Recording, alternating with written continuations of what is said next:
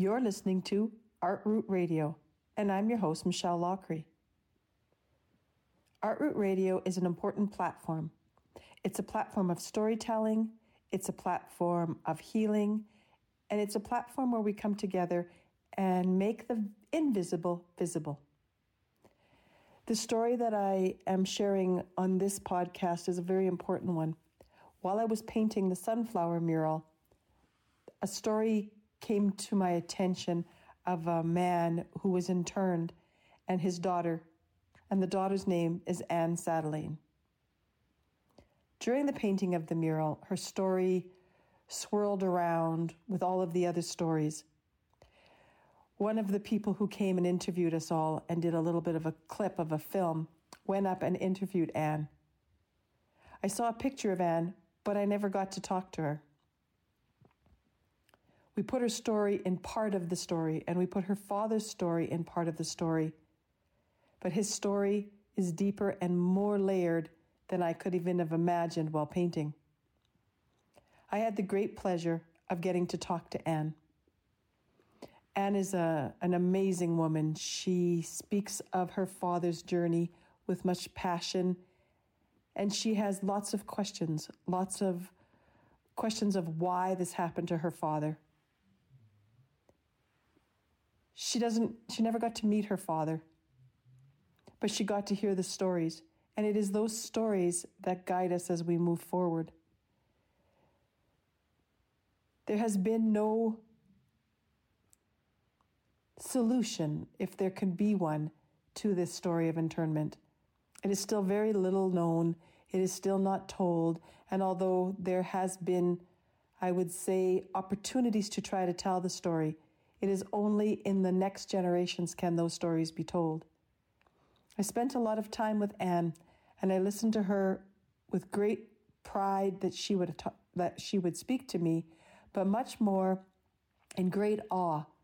The connections that were made possibly connect my Guido to her father. Her father was in my hometown area. Her passion for this story to be heard, and for the pain and the shame that these people endured when they were just trying to find their way, and they were helping each other and helping this country grow. This story did happen. And why is it important today? Because during COVID and the place that this world is in, it is absolutely vital that we look to the past as we form a new future. I love my country. I love my province. I love being a coal mining daughter. But I do know that my family came from much hurt. We can't erase the seniors. We can't erase the stories. COVID is stealing, like a giant pink eraser from grade school, the very wisdom that we need to move forward. Our podcast is going to expand, and we're going to talk to more seniors. And talking to the Sunflowers is, we all have a story, and we all have a part of growing the infrastructure of this country. Canada is a very, very young country, and we made mistakes, and we will continue to. But if we take a lens to the past and listen, we can change the future. Listen to Anne as she shares her story and her wisdom. Feel her pain and see her pride as you see her story on the radio. Шановні пасажири, продовжується посадка на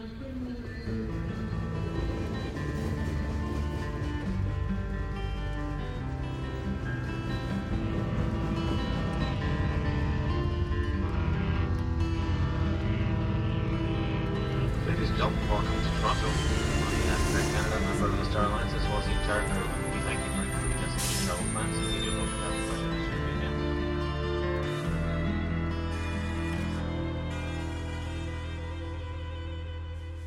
Welcome to Canada. Bienvenue à Canada. Witajmy do Kanady.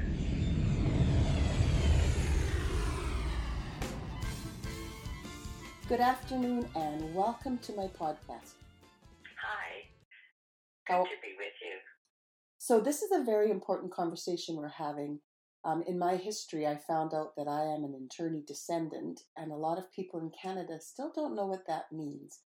the fact that Ukrainian people were put in concentration camps in Canada has still not been fully told.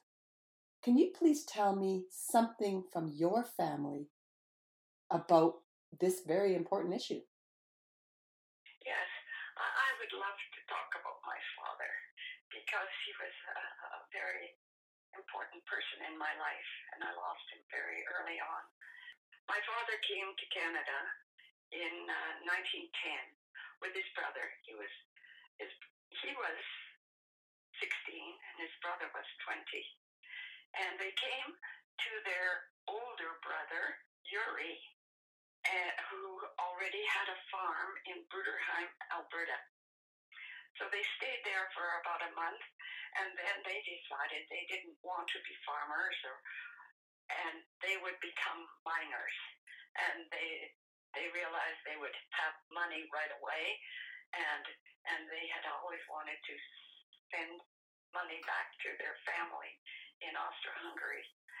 So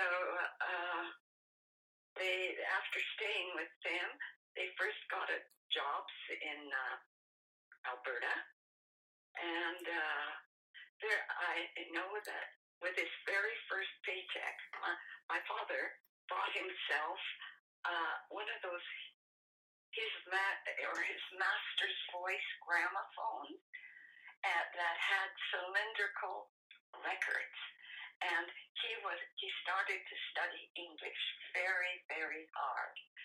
My father's name was Vasil in Ukrainian, and his brother was Ivan, John.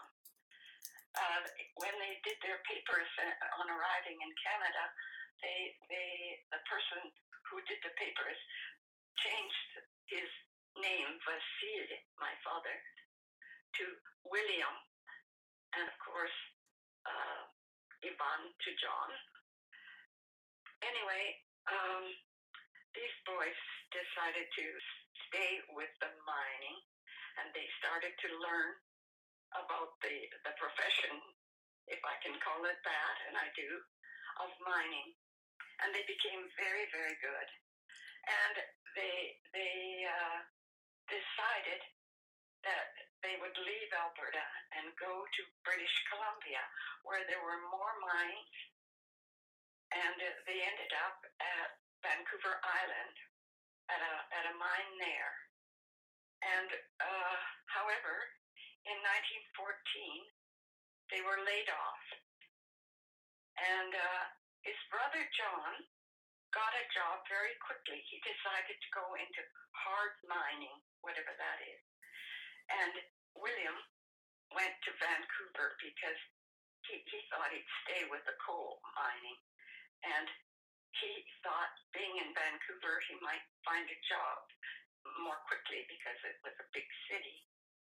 Anyway, it was while he was in Vancouver that my father, one afternoon when he went out for a walk, was accosted by a plainclothes police person who asked to see his registration papers. And of course, on the registration papers, it said that he was from Austro-Hungary. And at that time, in 1914, our conservative Prime Minister, Robert Borden, had passed a law, the War Act, the War Measures Act, I should say. I'm forgetting the M. The War Measures Act, it was the first one, I think, that was passed in Canada. And in it, it said that all unnaturalized immigrants from countries that were at war with Canada were to be called enemy aliens, and that they could be arrested at any time and held without charge. Well, my father certainly fit the bill for the Canadian government. He was strong, he was single, and they preferred single men. And again, he was Austro-Hungarian. I'm enthralled listening to you because, of course, of my history, but you are a wonderful storyteller. So then they've arrested him. And what year would he have been arrested? 1915. 1915. He lost his job in 14, late 14, and he was arrested early 1915. Yeah. It's terrible. You think about that, this young man full of, and I sit here thinking of my great grandfather and my great uncle, because it would be the similar story that he was just there, and he would have been arrested the same, and he would have been a young man,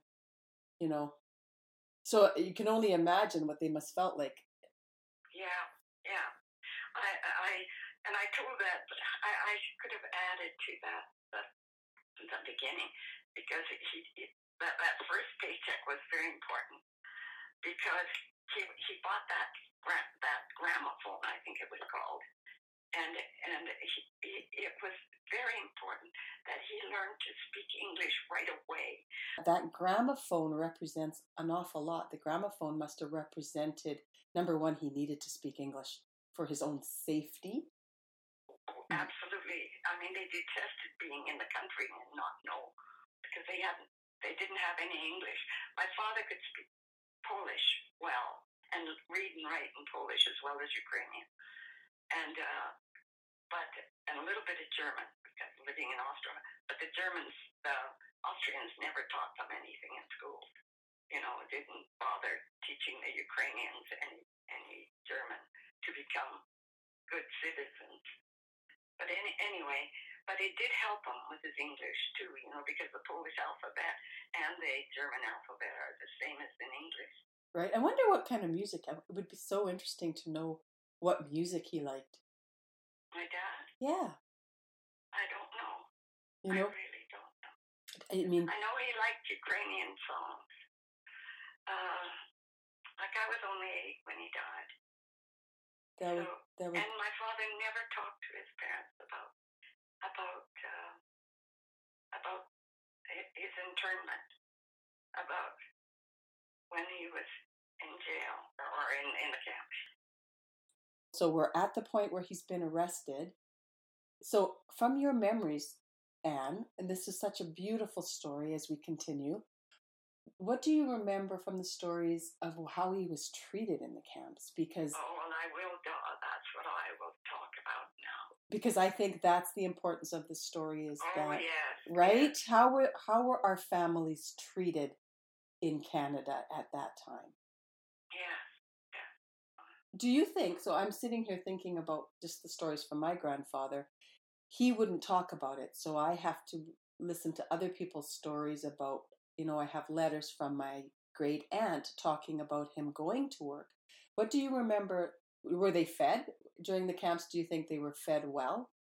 Let's start with, he's been arrested. And okay. So my father was arrested immediately when he was accosted by that plainclothes police person. And he ended up very shortly after that in Fernie, BC, in the Morrissey concentration camp. And he didn't know what had hit him. He didn't know why he was there. He wasn't a felon. He knew that. He wasn't a criminal. And finally he realized he was arrested only because of where he came from. And I can imagine that maybe when this happened to him, he must have thought about, the posters that he had seen in Galicia when he was in Austro-Hungary, the posters that were put up by the Canadian agents telling them that Canada was a land of freedom. Canada was, you could get free land if you agreed to work it. You had freedom of education, freedom of religion. I'm sure my father thought, why am I here? Why am I in this hole? Because he found out very soon that Morrissey was a hellhole.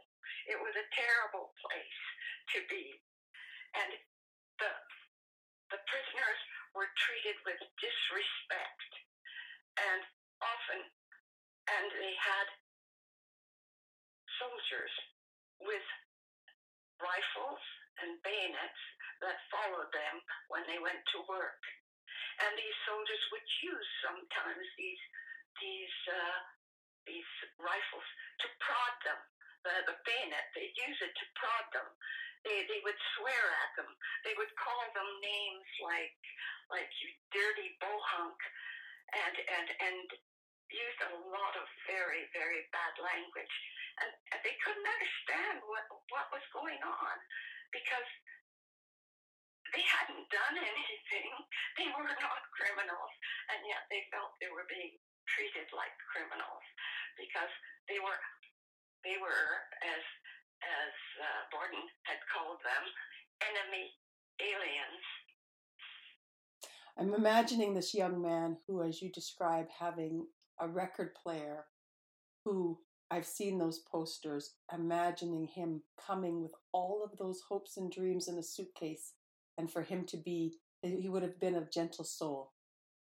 Yes, well, they did come with dreams and hopes and so much expectation and the freedoms, because they didn't have them in Austria, you know? So this was a terrible, terrible disappointment to him, you know?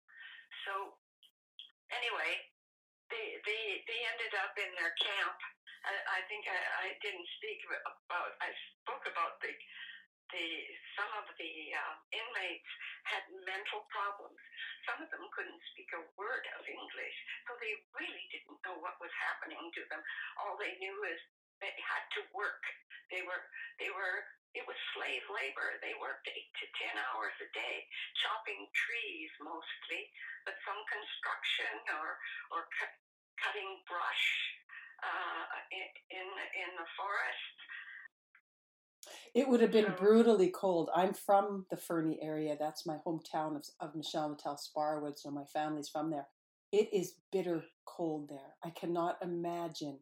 I mean, it's bitter cold. It's a bitter cold winter there.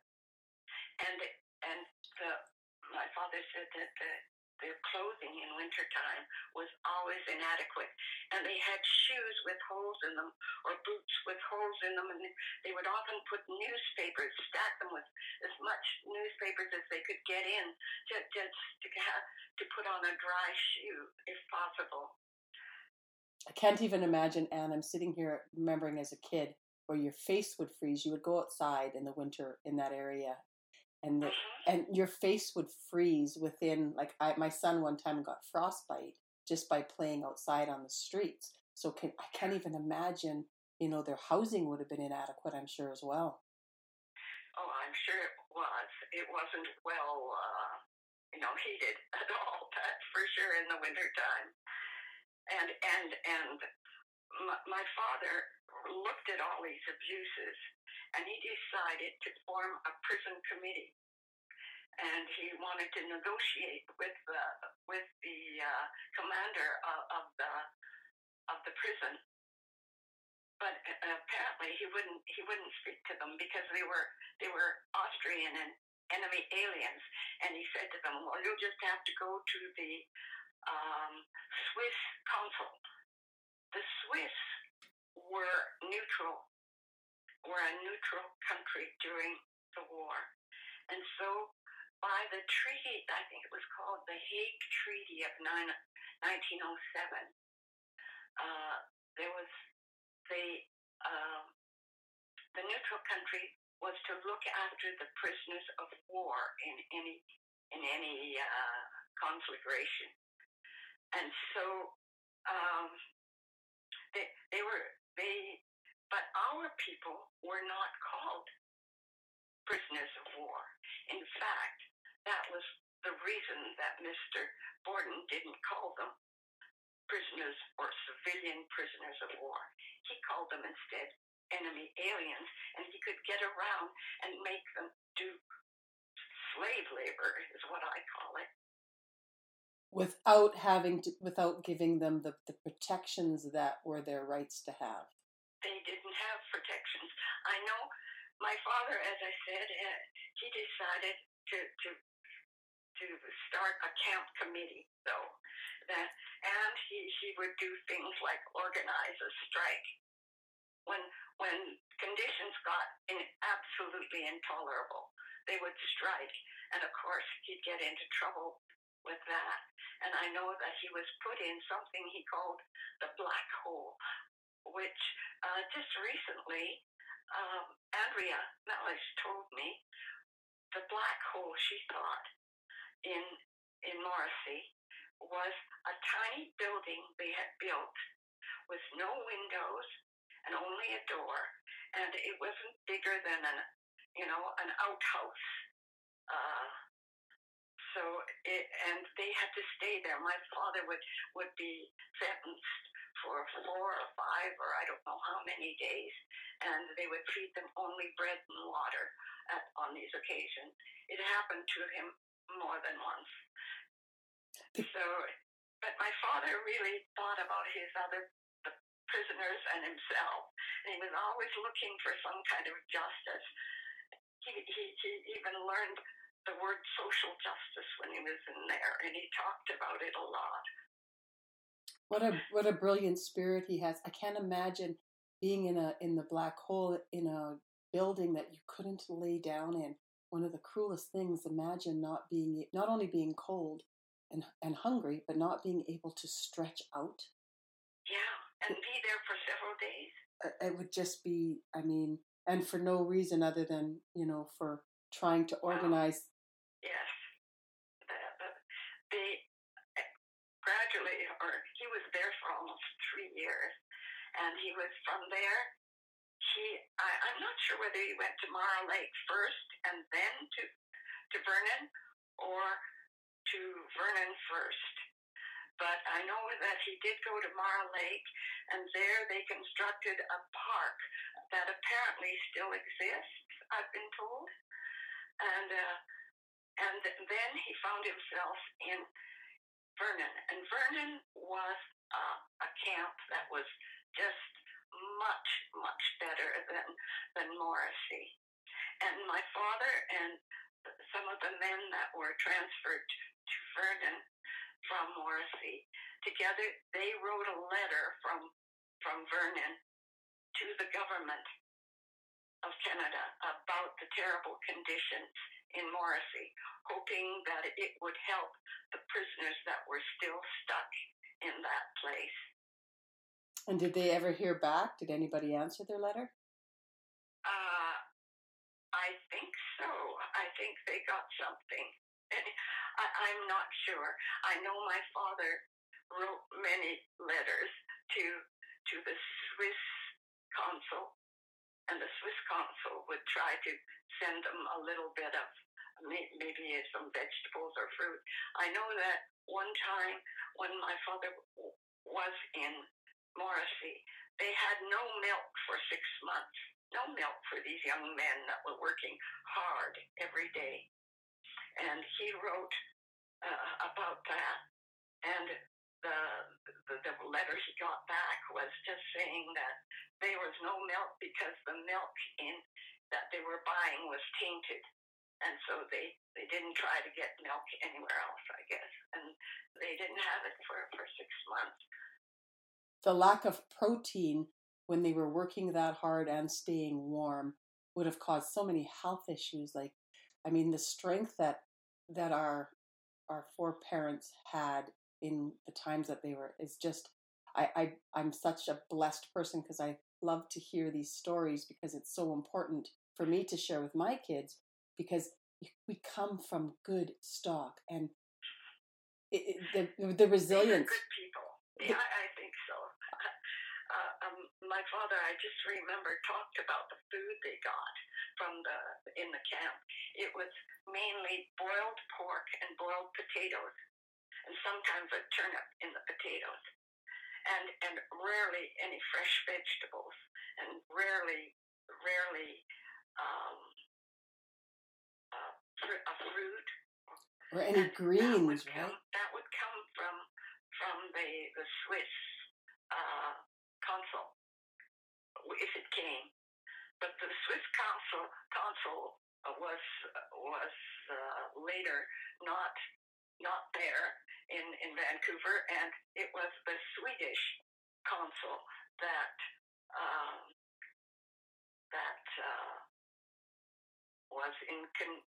was the person that my father could write letters to, and he did not look after our prisoners very well. But the Swiss did try, I must say. I can't even imagine, and with him having the strength to write these letters and to be the rebel to try to make the social justice happen, he probably would have been treated even worse. Yes, my father wrote letters sometimes with the help of the YMCA. They would come in, young people that could read and write, they were English or English speaking, and they would help my father write letters. And in some cases, he wrote letters all by himself. And I could see the difference. I can see the letters. My brother went to Ottawa to look for information about my father's stay in prison, and got quite a few papers and put them in a sort of a book for us. So this is where we get some of our information. And the other information that I have comes from my mother, because he talked to her a lot, and to my aunt Eva. They spoke to them about his trials in prison. It's so important that you have those documents. It must be interesting to see his handwriting. You could see his path to the handwriting. It's almost like you can touch him, right, by looking at the handwriting.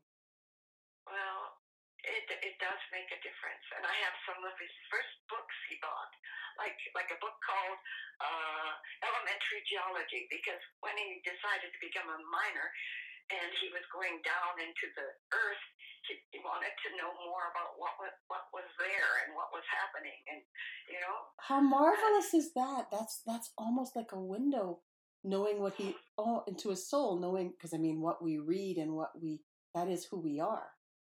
Yes, it is. Well, anyway, when he was in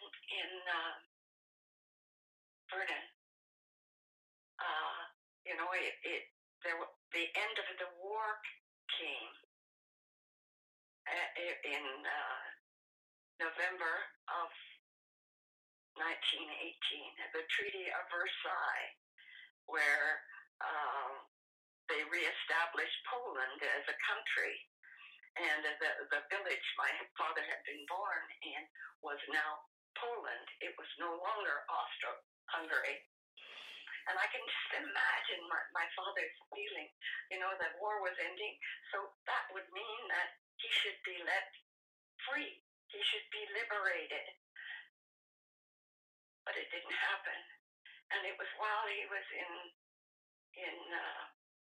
Vernon that he got a letter one day saying that his brother, his precious brother, with whom he had come to Canada, had died. His brother had taken a job. He had taken a job in a place called Phoenix, British Columbia, in a copper mine. And that's when Bill didn't want to do that. He wanted to be a coal miner still. But the news of the death of his brother, they had promised they would never part. And all of a sudden, his brother was dead. And my father, instead of getting liberated from Vernon, he was sent on to Kapuskasing, the last concentration camp left in Canada. Oh my God, Anne, that would just be, I'm just sitting here, my soul hurts. I can just imagine how he felt at that time. He had come to Canada for freedom and to help build the country and to build a better life for himself and his brother. And he was getting more prison. So of course that was a terrible blow to him, I think, to have to go to Kapuskasing.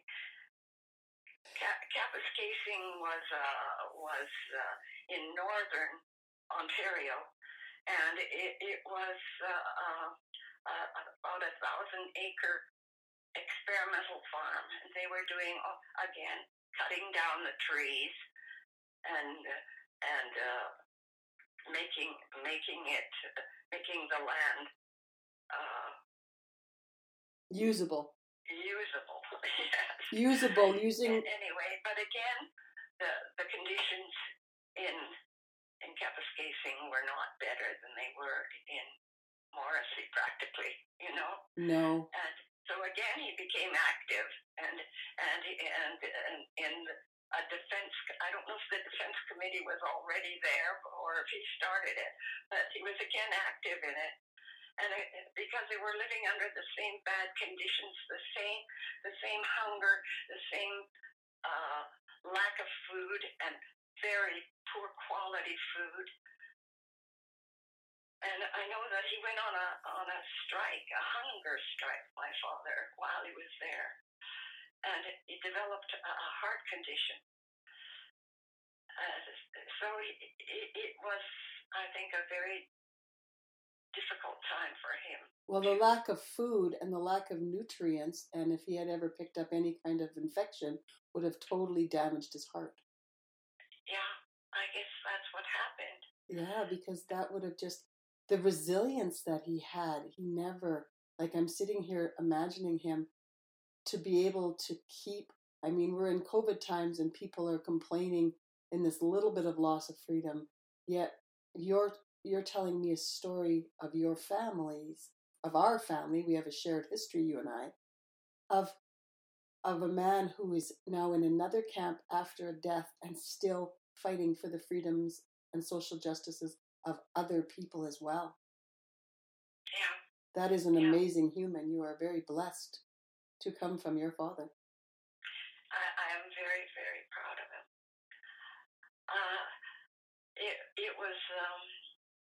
It was while he was in the camp, though, that an incident happened that changed his opinion of some of the guards. Up until then, he was disgusted with the treatment they got from the guards, and he thought it was practically inhuman. But because of this incident, he realized that some of them still showed some humanity, and this was what happened to him.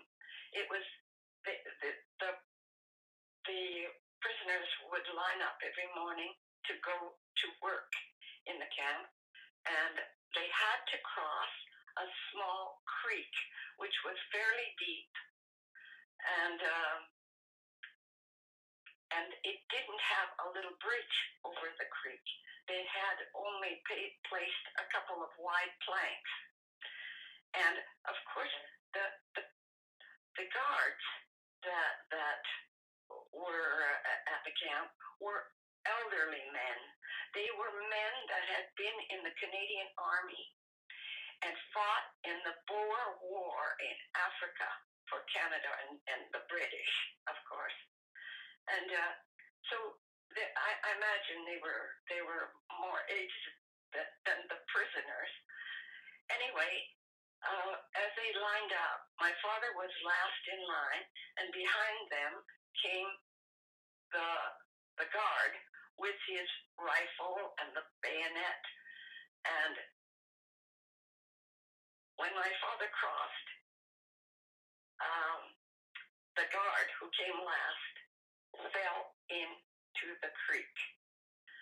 And my father looked at him, and he grabbed his rifle and petrified the poor guard because he didn't know what he'd do with it. And he pulled him out, and the two turned around and went back to the camp with my father carrying the rifle and the guard walking in front of him, which was the opposite to the usual. But the guard was very, very reconnaissant. I mean, he knew that my father had done a wonderful act, and he was in ecstasy about him, and he praised him everywhere. And very soon after, he brought him a bag of oranges, something my father hadn't seen for years. And they started to talk. And every day they would have a little chat with this guard. And gradually, my father got some confidence in this guard. And he asked him if he would take a letter that he had written to the government of Canada. And instead of, my father couldn't mail it from the camp itself, because everything they wrote, be it in English or Ukrainian, was censored. And of course, he was being critical of the care that they were getting in that terrible camp too. So the guard agreed, and this was a sort of a turning point for my father, because about 2 or 3 weeks later, the guard, when he spoke to him, he said to him, and he called him Bill, Bill, move your bed, because my father liked to sleep in this jail, this building. He would sleep facing the window. He loved to get the morning sun on his face and look out. And he said to the guard, move your bed, put it under the window. And my father thought that was a rather strange request. However, he did it. He put it under the window. And 2 or 3 days later, a shot came through the window. And it landed approximately where my father's head would have been had he been facing that window.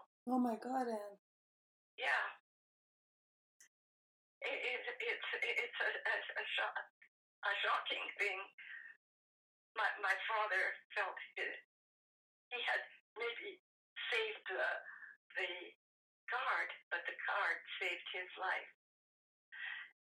My father was never called in by the camp commander to speak about this shooting. And very soon afterward, he was liberated. And he could go to, he said he would go to Alberta to see the one brother that was left in Bruderheim, Alberta. But he wasn't yet a free man, you know. He was told he had to, before he went to Bruderheim, he had to go to the nearest, it wasn't RCMP's, but the nearest police station to tell them that he was in Alberta. And it was interesting, when I look at my father's liberation paper, it says he was POW. He was a prisoner of war. They didn't use the word enemy alien on his release papers. And they never talked about the 25 cents a day my father was to get for every day he toiled in the concentration camp. Nothing was said. He had very poor clothing, but he was so happy to be able to leave. He had almost no money. They were given a little bit of money every month at the camp to buy things at the prison store, like cigarettes and chewing gum and maybe shaving cream or shaving equipment. Right.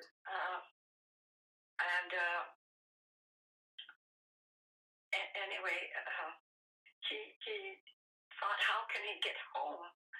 And the only thing he could think of was he would have to ride the rails. And he was liberated on the 9th of January, which is the coldest time of the year. So getting back to Alberta from Ontario must have been a terrible, terrible Adventure. trip for him. It would have been terrible. Cold. Yeah, the cold. The clothing they had, he always said was inadequate, and the shoes. He always talked about the shoes. They were always inadequate. Also, yeah. It's interesting. My grandparents always made us have good brogue shoes. They would call them. It was something in our family that, and now I'm hearing you, and I'm going. That's why my grandfather would always buy me shoes. And he said it's very important. And I'll bet that's why. I bet that's why. Yeah. And we always had shoes too. You know? Right?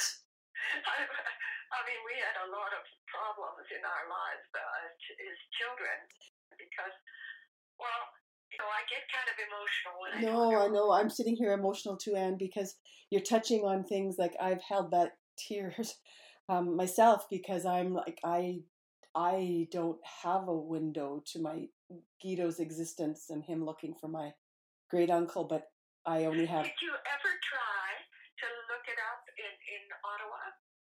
I found him. I have found Stephen. Yvonne. They changed his name. Like, so my grandfather's John Sanishin, but he was Yvonne, and they changed. That's like my brother, my father's brother was Yvonne also, and John, and my father was Vasil with a V, not a W, Vasil, but they called him William, and he liked that name. I know he always wrote it with WM, never with just a W. He would write WM. I love that. On his. Well, Stephen's name was originally Ivan. It was Ivan Seneshin. And it was so they, you know, and I have my grandfather's letter here looking. But it's not Ivan, it's Ivan. Ivan, right. So his. Ivan is John. Yeah, and then. English. Okay, and then Stephen. What's Stephen in Ukrainian? Stefan. So Stefan Sanishin was my great uncle. I mean, I have a picture of him when he left the camps and was going on to try to leave, and they never saw him after that day. My Guido gave my mom a photo. My Guido is 6 and Stefan is 21. And it was the last day they ever saw him. And they don't know what happened to him. And that would have been 1920. Was he liberated? I think the story goes that he ran away. Well, the last camp, were they in Kapuskasing? I don't know. That was the last camp open, Kapuskasing was. I don't know. I know no other camps. He was in Castle Mountain. He was in Vernon because he was in the Vernon camp. That's what the guy wrote from Vernon Taxidermy wrote back to my Guido and said he was last seen in Kamloops working on the rail in a construction camp. Okay. So it was the Vernon camp, but I can't find any other trace other than my great auntie Sophie talking about when my great grandfather came home from the camps, but he had TB, so he never worked again. And Stephen never came home, and they don't know what happened to him. He was never seen again. And she describes in that time her having to try to support the family when the men were away, and how she was. Well, that was a big problem, and the government knew it. And in some cases, they actually, like in Quebec, at Spirit Lake, they imprisoned women and the children also. You know that. Yeah. This is something we could. One of the most horrible stories I found out when we were looking through the archives, was the fact that they had sent them from Montreal to Spirit Lake in boxcars. And I thought to myself, did Hitler take advice, concentration camps and boxcars for their prisoners? I agree with you, Anne. Canadians taught them. I agree with you 100%. That's a horrible thing to think of. It is a horrible thing because in my research, because that's how I met Andrea, and then that's how I did that mural. And then when I found out, and then my mom started to find the letters, and I will talk to my uncle because there's still much more to discover. I was like, we did this before Hitler did, and we have judged, yet not we, us, our people were interned, but we as Canadians, this happened, and I'm going, why has that not been recognized? Well, for one thing, we did not have ovens and kill them when in the concentration camps, which is why they worked in the concentration camps in Europe, but they and the Jewish people were destroyed, And, but they had to learn that. For our people, they just had to work like slaves, Well, death comes in many ways, though. The death of freedoms. The death. Exactly. That was the one. That's what drove my father. The death of freedom. The death of freedom. I never said that before. Put it that way, but that's what it was. It was slavery. My dad said something to me one time when I was talking to my grandfather, and my father, I also adored my father, about all of this, and he would talk about histories. And he says, death is not the scariest thing here. Living is sometimes, and I get very emotional, living is sometimes harder than dying. Oh, it can be. And I would never, what happened to our Jewish people in this world is horrendous. But we have to stand for social justice and make our governments and our countries and those that have been given the stewardship of these lands, they must educate themselves so that this stops happening. And it's like it's still, we are the keepers of those stories. And I am so honored that you're speaking to me because those stories are not being told. You are speaking and you are taking me back in time. And I'm just like, my family lived this, yet they had no healing time, Anne. Like my mom has those memories trapped in her, and she can only, what does she do with them? And how do we teach our young people that this is humanity at its worst and humanity at its best? Your story about your father in the Guard is a beautiful humanity that we must touch each other together to try to keep humanity alive. Well, I wonder sometimes about why my father wasn't let go in 1918, when they did close a lot of the camps. And why did they send him to this last camp? And why did they leave that last camp open, till 1920, till June in 1920? Why did they do that?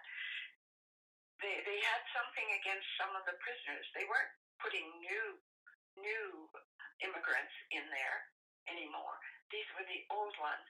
And I guess, and I think my father believed this too. He had been put there because he had been the cheerleader when people went on strike. And, when he started the committees, the prison committees to try to negotiate, they called him a socialist. And that was a word just like it is in America and the United States right now. It was a dirty word, I think. And I think that's why they didn't think of it as this is a human being that wants to help other human beings. He is a socialist, and that's bad. I think it was his intelligence, because if you think about how smart he was and how resilient, I think the same. My Guido was a union man and started the union to protect all of the immigrant coal miners. And I think that Stephen, I will find out, I will still do the research.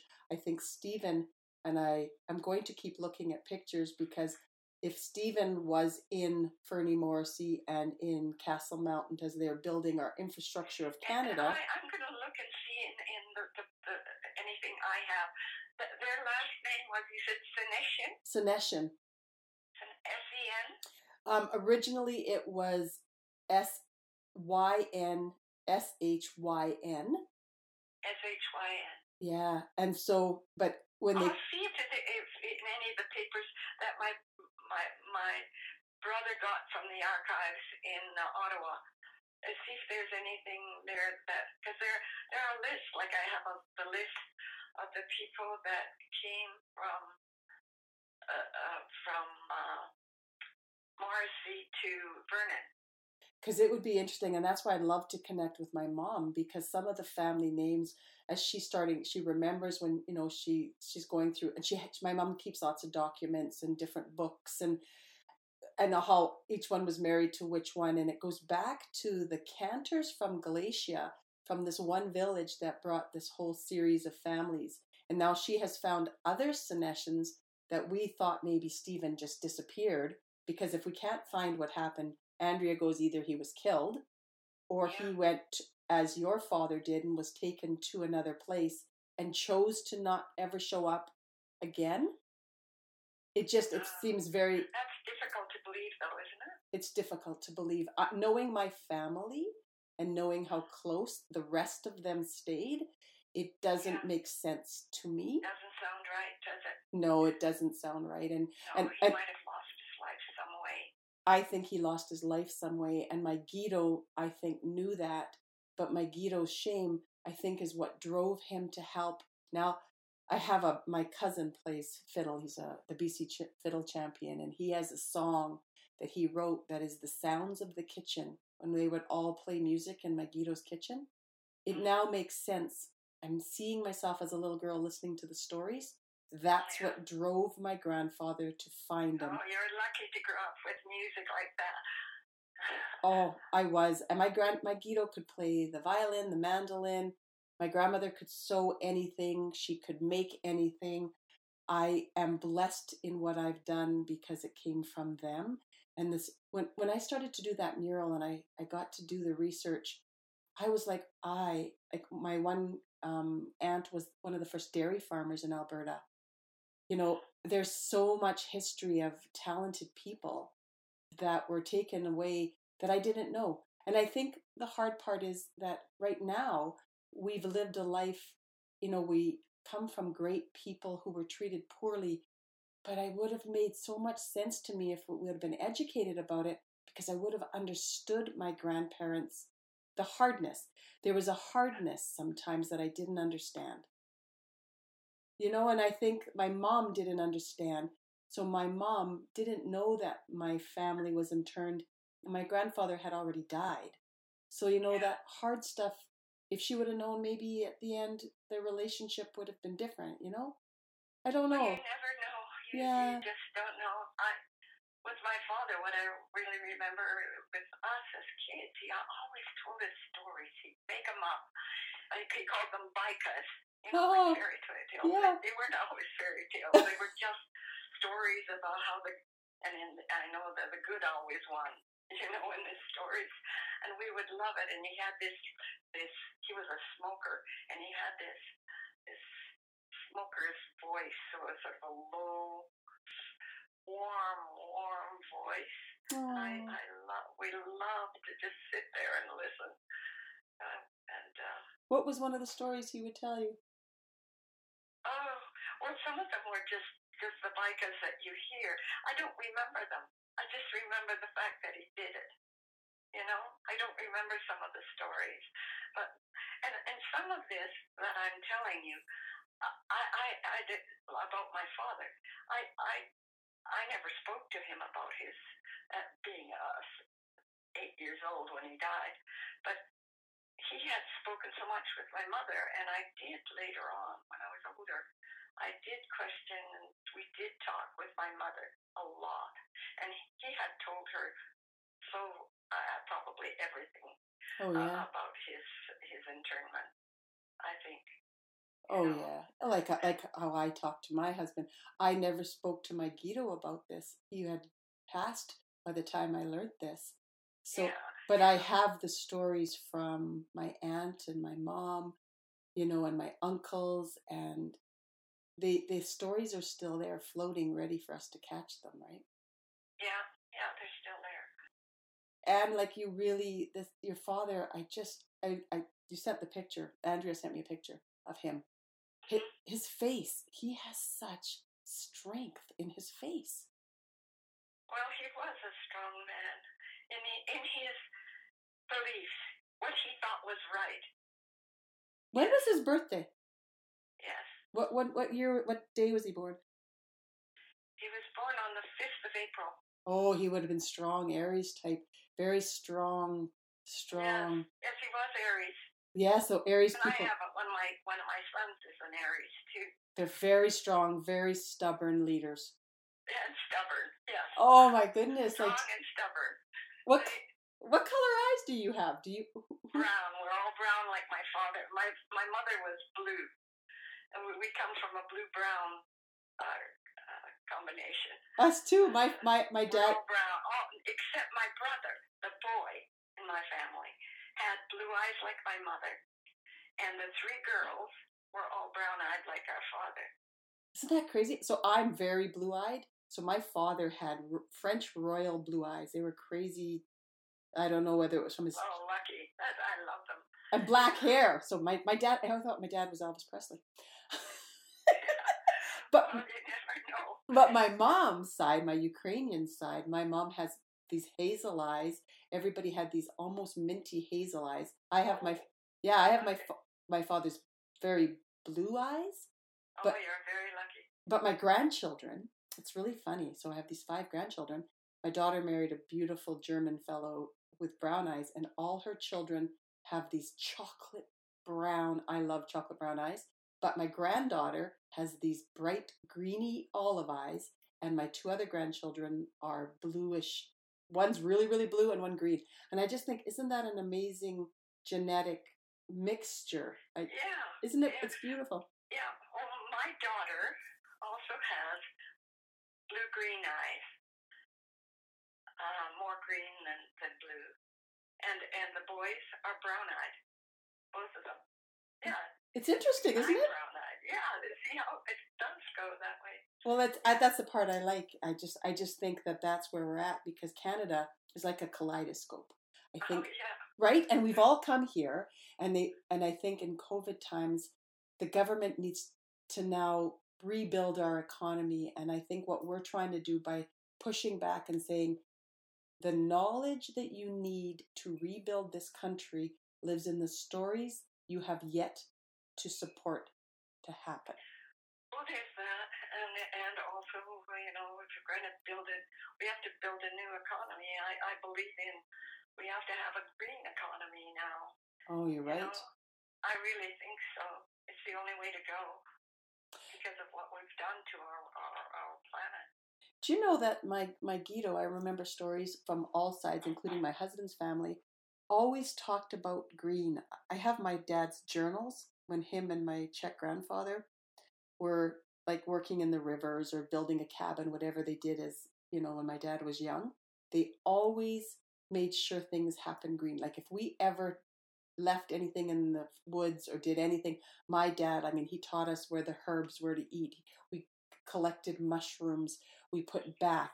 The green economy came with our indigenous people, but as we are indigenous to Ukraine and Czechoslovakia, where we are, those skills live in our fingertips, right? Yes. Green lives in us. The reason I think... and our people were not only that, they were gardeners when they came. Everybody had a garden.